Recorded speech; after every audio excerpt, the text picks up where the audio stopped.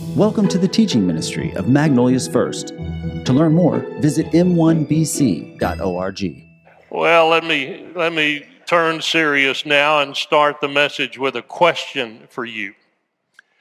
What is your definition of a successful life? Your definition of a successful life. In the just completed Olympics, Caleb Dressel won 5 gold medals in swimming. Does that make his life successful? Elon Musk owns Tesla as well as SpaceX, and his net worth is in excess of $162 billion. Does he have a successful life?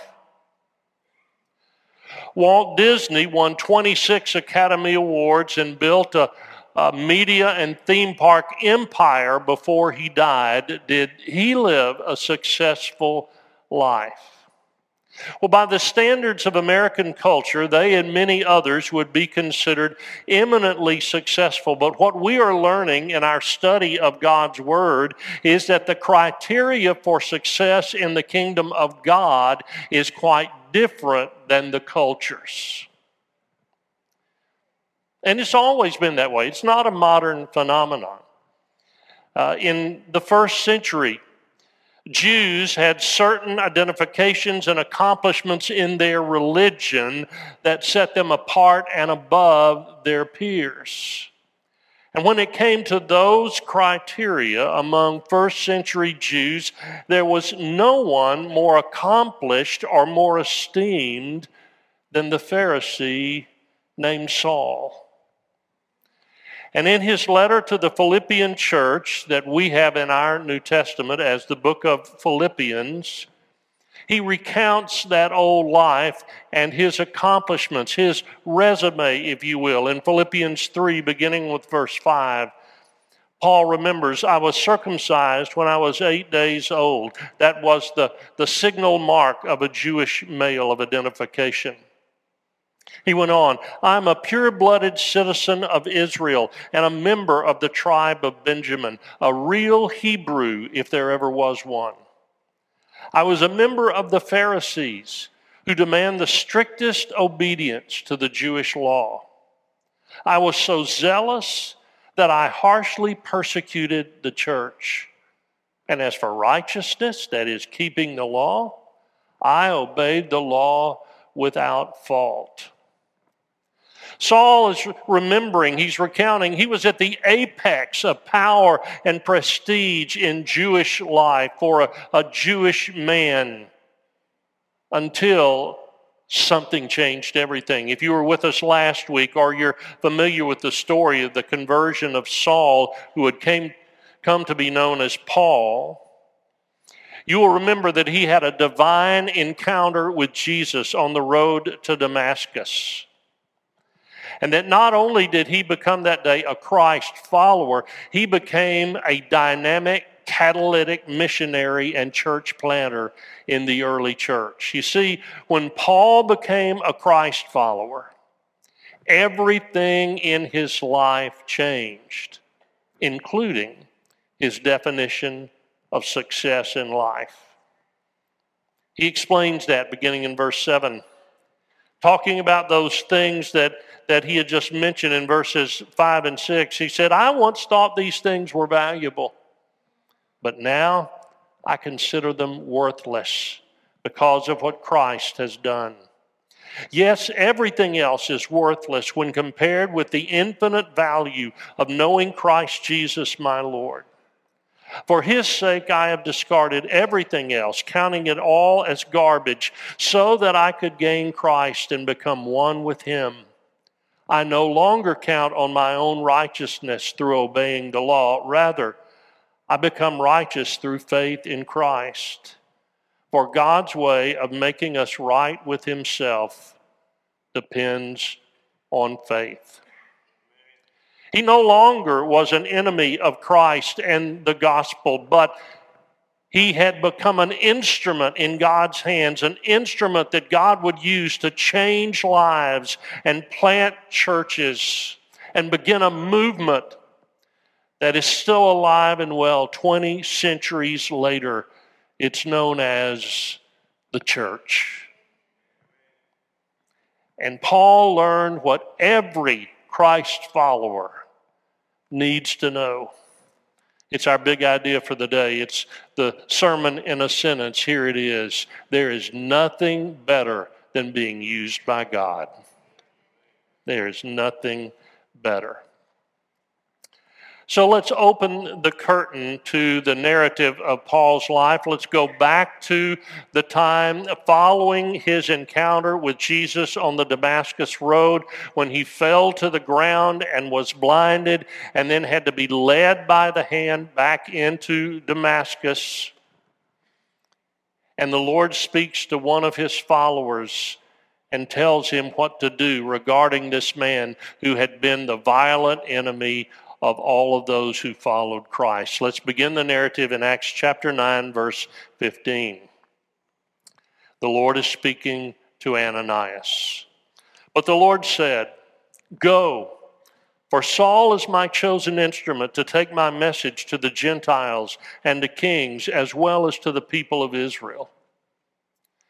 In other words, he was saying Paul was called to a life of service, a life of sacrifice, a life of suffering. And by the way, fellow Christ followers, brothers and sisters, so are we. So are we. If you've heard me preach in recent months, you probably have heard me say in another message, when you come into God's family, you have not joined a country club. You've enlisted in an army of the Lord's warriors that's not fighting against people. I remember the old King James says it's not against flesh and blood, but it's against the evil spirit of Satan and his minions. And the reality is, and I'll give you some pretty hard truth as we look at Paul's life, the reality is sometimes the Lord's soldiers are wounded in battle. Sometimes it's a hard battle, but we never surrender. Here's how Paul said it in one of his letters, this time to the Corinthian church, the letter that we call 2 Corinthians chapter 4, beginning with verse 8. Look at his words here. He says, "We are pressed on every side by troubles, but we are not crushed. We are perplexed, but not driven to despair. We are hunted down, but never abandoned by God. We get knocked down, but we are not destroyed. Through suffering, our bodies continue to share in the death of Jesus so that the life of Jesus may also be seen in our bodies." Now, this is not something that's necessarily popular to teach. That didn't just make you shiver with warm fuzzies, did it? And in fact, a message that's quite different is very popular in our culture today. A message that says if you come to Jesus, then he promises you ease, he promises you wealth, he promises you health. In fact, teaching that continually focuses only on what God can do for you is selling a narcissistic brand of Christianity that is not New Testament. Now, let's be honest. Is there an abundance of blessings and benefits and joy that comes with being Christ followers? You better say amen. There is. There is no better life than being a follower of Jesus. But if you're looking for a God that is a year-round Santa Claus or a genie in a bottle, that is not the God of the Bible. Because we are called to serve him. He is not called to serve us. We are to serve him. We become his children, his soldiers in the battle. And the Apostle Paul understood this. When he began his ministry, which we're about to see, he didn't begin by asking what the salary and benefits package was. He began preaching the gospel of Jesus Christ. Go back to the narrative with me in Acts 9. Begin with the middle of verse 19. Saul stayed with the believers in Damascus for a few days, and immediately he began preaching about Jesus in the synagogue, saying, "He is indeed the Son of God." All who heard him were amazed. "Isn't this the same man who caused such devastation among Jesus' followers in Jerusalem?" they asked. "And didn't he come here to arrest them and take them in chains to the leading priests?" Verse 22, don't miss this. Saul's preaching became more and more powerful, and the Jews in Damascus couldn't refute his proofs that Jesus was indeed the Messiah. Now, I don't want you to miss the beginning of verse 22. Saul's preaching became more and more powerful. Where did that power come from? I mean, how could he be transformed from a violent, obsessed enemy of the church to a dynamic, powerful evangelist in a matter of days? How could that happen? Well, let me tell you how it didn't happen. Paul was not successful in his mission merely because he had great intellect or speaking ability. That wasn't the cause. He had something, actually someone, that every Christ follower needs. He was successful because of the presence and the power of the Holy Spirit. Of the Holy Spirit. The presence and power of the Holy Spirit on his life, on his message, and on his teaching. Do you remember the words that Ananias said over Saul when he went to see him that day, when he was afraid that he was still that great persecutor? Let me take you back to the 17th verse in Acts 9. Remember this scene. Ananias went and found Saul. He laid his hands on him and said, "Brother Saul." By the way, don't miss that. It's not persecutor Saul. It's not Pharisee Saul. It is now Brother Saul. "Brother Saul, the Lord Jesus, who appeared to you on the road, has sent me so that you might regain your sight," now look, "and be filled with the Holy Spirit." Now, that wasn't something that was to be unique to Saul, who would become Paul. As a matter of fact, it's true for every one of us who have stepped across the line of faith to become Christ followers. You and I cannot be successful in our witness as Christ followers unless we are filled with the Holy Spirit. Filled with the Holy Spirit. Now, let me just back up and give you a little history. Some of you, like me, grew up Baptist. How many of you grew up Baptist? Yeah, whole bunch of, God bless you. Whole bunch of you. I remember in my growing up years, which was mainly the 1960s, Baptists were absolutely terrified of the Holy Spirit. We were. Why? Because the charismatic movement had started. Started out in California. Okay, I'm not going there. And just swept across the country. And we were afraid of the charismatic movement because those people were speaking in tongues, and in some of their worship services, they were getting up and running around the building, and they were coming on stage, and somebody put their hand on them, and they'd fall on the floor. That scared us to death. If that was the Holy Spirit, we just weren't sure we should even talk about him. Now, let me just say, there is still teaching today that we would not find theological agreement with. There are some that still teach that speaking in tongues is the signal evidence of the filling of the Spirit. And there are others that teach that unless you speak in tongues, you're not even a Christian. You can't be saved without speaking in tongues. We respect those brothers and sisters, but we believe they are in theological error on that. We love them, but we believe that they're wrong. Now, I want you to know I'm not one of those who says all of the sign gifts have passed away. None of them are in evidence anywhere in the body of Christ today.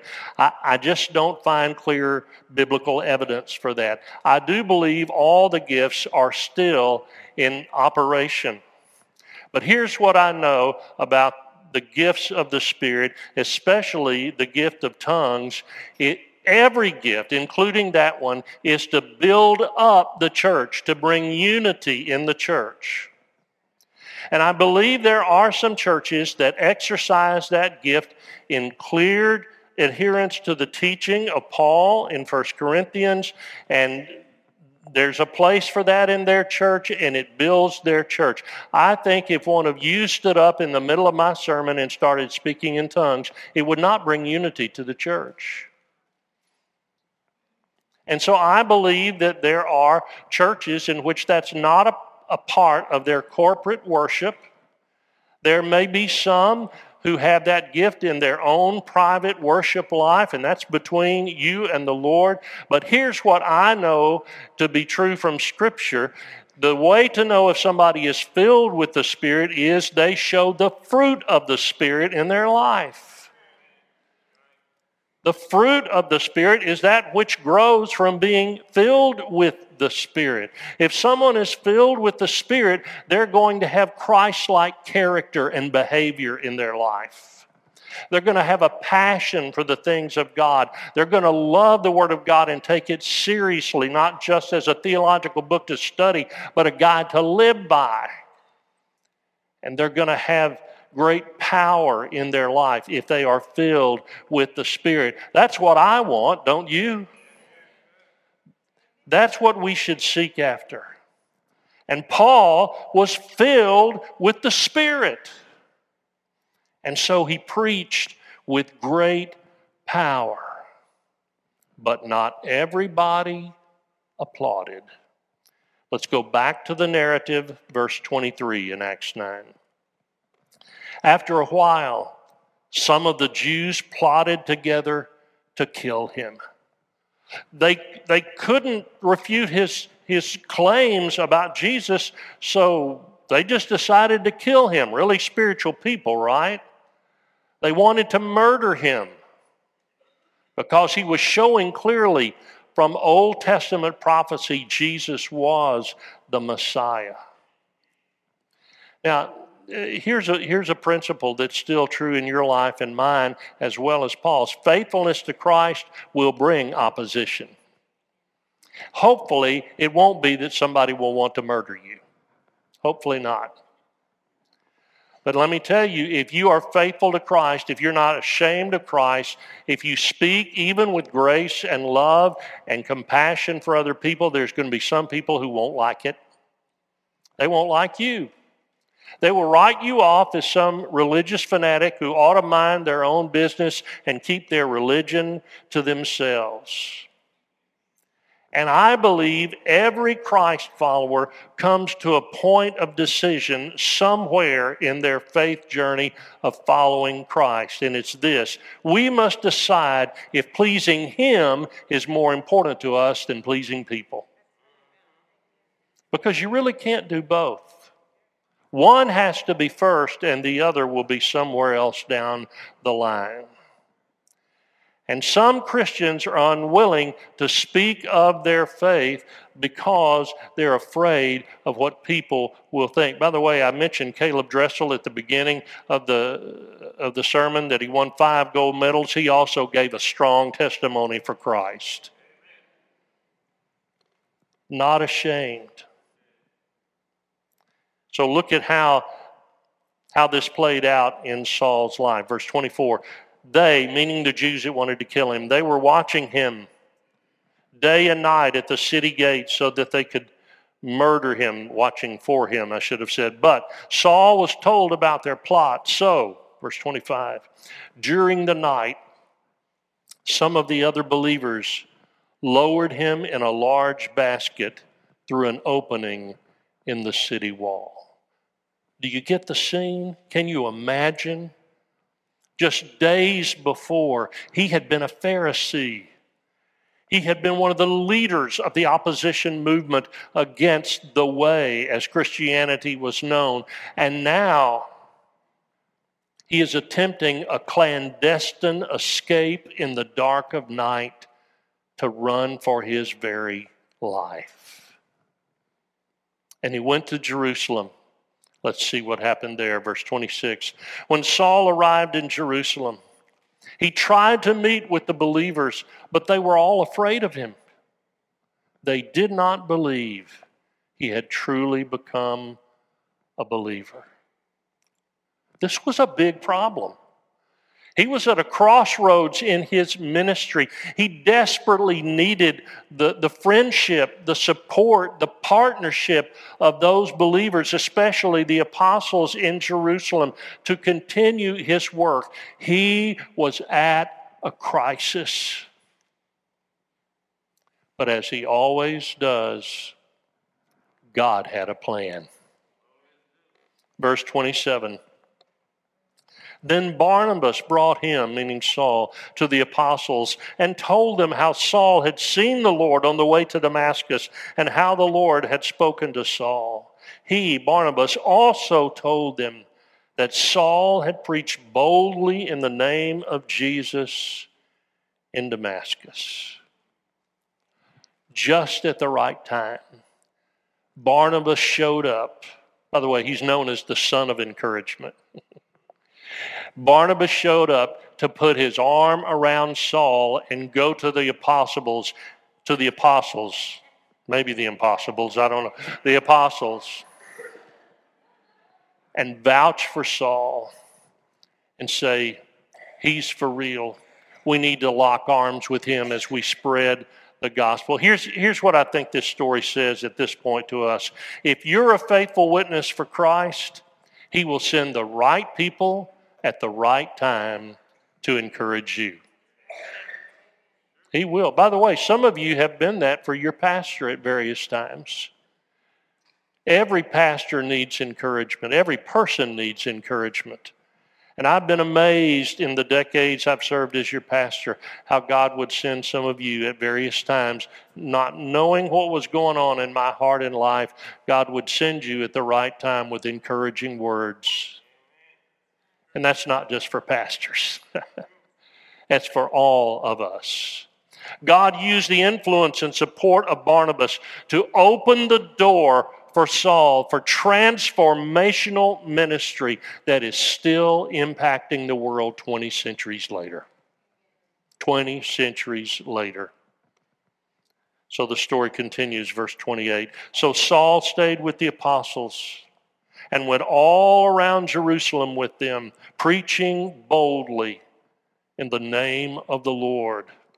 He was invading the darkness with the light of the gospel. He debated with some Greek-speaking Jews, but they tried to murder him. Do you see a pattern here? They tried to murder him. When the believers heard about this, they took him down to Caesarea and sent him away to Tarsus, his hometown. Now here's something you may not know. Scholars believe that Paul was back in his hometown of Tarsus for possibly as much as a decade. And we have no record of his activity or his life during those years. But here's something I think is a pretty safe bet if I were a betting Baptist. He was proclaiming the gospel in Tarsus. People that had watched him grow up were hearing the words of a transformed man, a new man with a new message. And he reappears in the narrative of the early church in the book of Acts again in Acts 11. We'll see that later on in the series. And then I wrap up our episode for today, verse 31. Then the church had peace throughout Judea, Samaria, Galilee, and Samaria, and it became stronger as the believers lived in the fear of the Lord. And with the encouragement of the Holy Spirit, it also grew in numbers. And we close the curtain on this episode of Paul's life. So before we're done, what can we learn from this? What are the life lessons of this new person in Christ who was Saul and would become the Apostle Paul? Well, let me share two or three quickly. Here's the first one. Every Christ follower must decide whether to be an undercover Christian or a faithful witness. An undercover Christian. You know, there are a lot of those around. And they forget this passage from the Gospel of Matthew. After Jesus' resurrection, after he was seen by hundreds of witnesses, he spoke these words in Matthew 28, 18 through 20. We commonly refer to it as the Great Commission. Verse 18 of Matthew 28, Jesus came and told his disciples, I have been given all authority in heaven and on earth. Therefore, go and make disciples of all the nations, baptizing them in the name of the Father and the Son and the Holy Spirit. Teach these new disciples to obey all the commands I've given you. And be sure of this, I am with you always, even to the end of the age. I think every one of us, you and I, we have to ask ourselves, do we want to live as if our faith is private and secret? It's just not something we talk about except maybe in church? Or are we going to be Great Commission Christ followers? Not obnoxious fanatics, but people who are willing to live for and speak for Christ at every opportunity the Holy Spirit gives to us. Are we going to be Great Commission Christ followers who are not ashamed of the gospel? By the way, I seem to remember Jesus saying, if you're ashamed of me here on earth, I'll be ashamed of you before my Father in heaven. That ought to motivate us. Here's another life lesson. To be who God has called you to be and do what God has called you to do, you must be filled with the Holy Spirit. You must. Now, let's be clear. If you are a Christ follower, if you have stepped across the line of faith, if you have believed in Jesus, you've declared that faith by believer's baptism, you began a journey of following Christ that we all lived imperfectly, but hopefully faithfully. If you are a Christ follower, the moment that he came into your heart, the Holy Spirit took up residence in you. So you have the Holy Spirit. Can I get an amen out of a bunch of Baptists? You have the Holy Spirit. The question is not, do you have the Holy Spirit? The question is, does the Holy Spirit have you? Does he have you? Because you see, he cannot fill you if you're filled with yourself. We cannot be filled with ourself and what we want and what we think and what our opinions are and what our desires are and what our plans are and still be filled with the Holy Spirit. When we give up ourselves, Jesus said, if you're going to be my follower, you must give up your life and follow me. And he actually meant that. And so to be filled with the Holy Spirit, it's, we tend to make things so complicated. In some churches, they have courses and exercises, and some even try to teach people how to speak in tongues to be filled with the Holy Spirit. One church I heard, they tried to get people, just start saying Albuquerque over and over and over. That's foolishness. I'm sorry. Is that too blunt? That's foolishness. You want to know how to be filled with the Holy Spirit? Pretty simple. Confess known sin in your life to him and receive his forgiveness. If there's something that's a barrier between you and the Lord that is blocking the flow of his power in your life, confess that, because if you're unwilling to confess it, whatever that is has become more important to you than he is. So, and I'm not talking about the little sins. We all got a bucket full of them, don't we? I'm talking about some major issue that you know is not right before God, but you're continuing it. And if there's something like that, and I pray there's not in any of our lives, but if there is, you have to deal with the Lord on that first. And then when you do, if you want to be filled with the Holy Spirit, with a surrendered heart, you just say, Holy Spirit, fill me. Fill my heart, fill my mind, fill my will, fill me. And let me let you in on something. That's not something you do once and check it off the list. Okay, done that. What's next? That is an everyday and sometimes moment by moment issue in the life of a Christ follower. And I don't mean to make light of this or be humorous in an inappropriate way, but sometimes we leak. The Holy Spirit fills us, but we begin to let other things come in, and the presence and the power of the Holy Spirit just kind of fades away. It needs to be every day, moment by moment. When we say, Lord, empty myself of me and fill me with you. And you know what?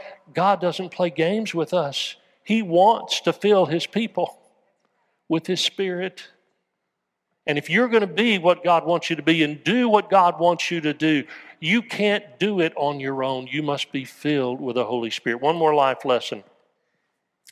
Just as God sent Barnabas believers into your life, you need to be that kind of encourager to others. Now, what do you mean, Barnabas believers?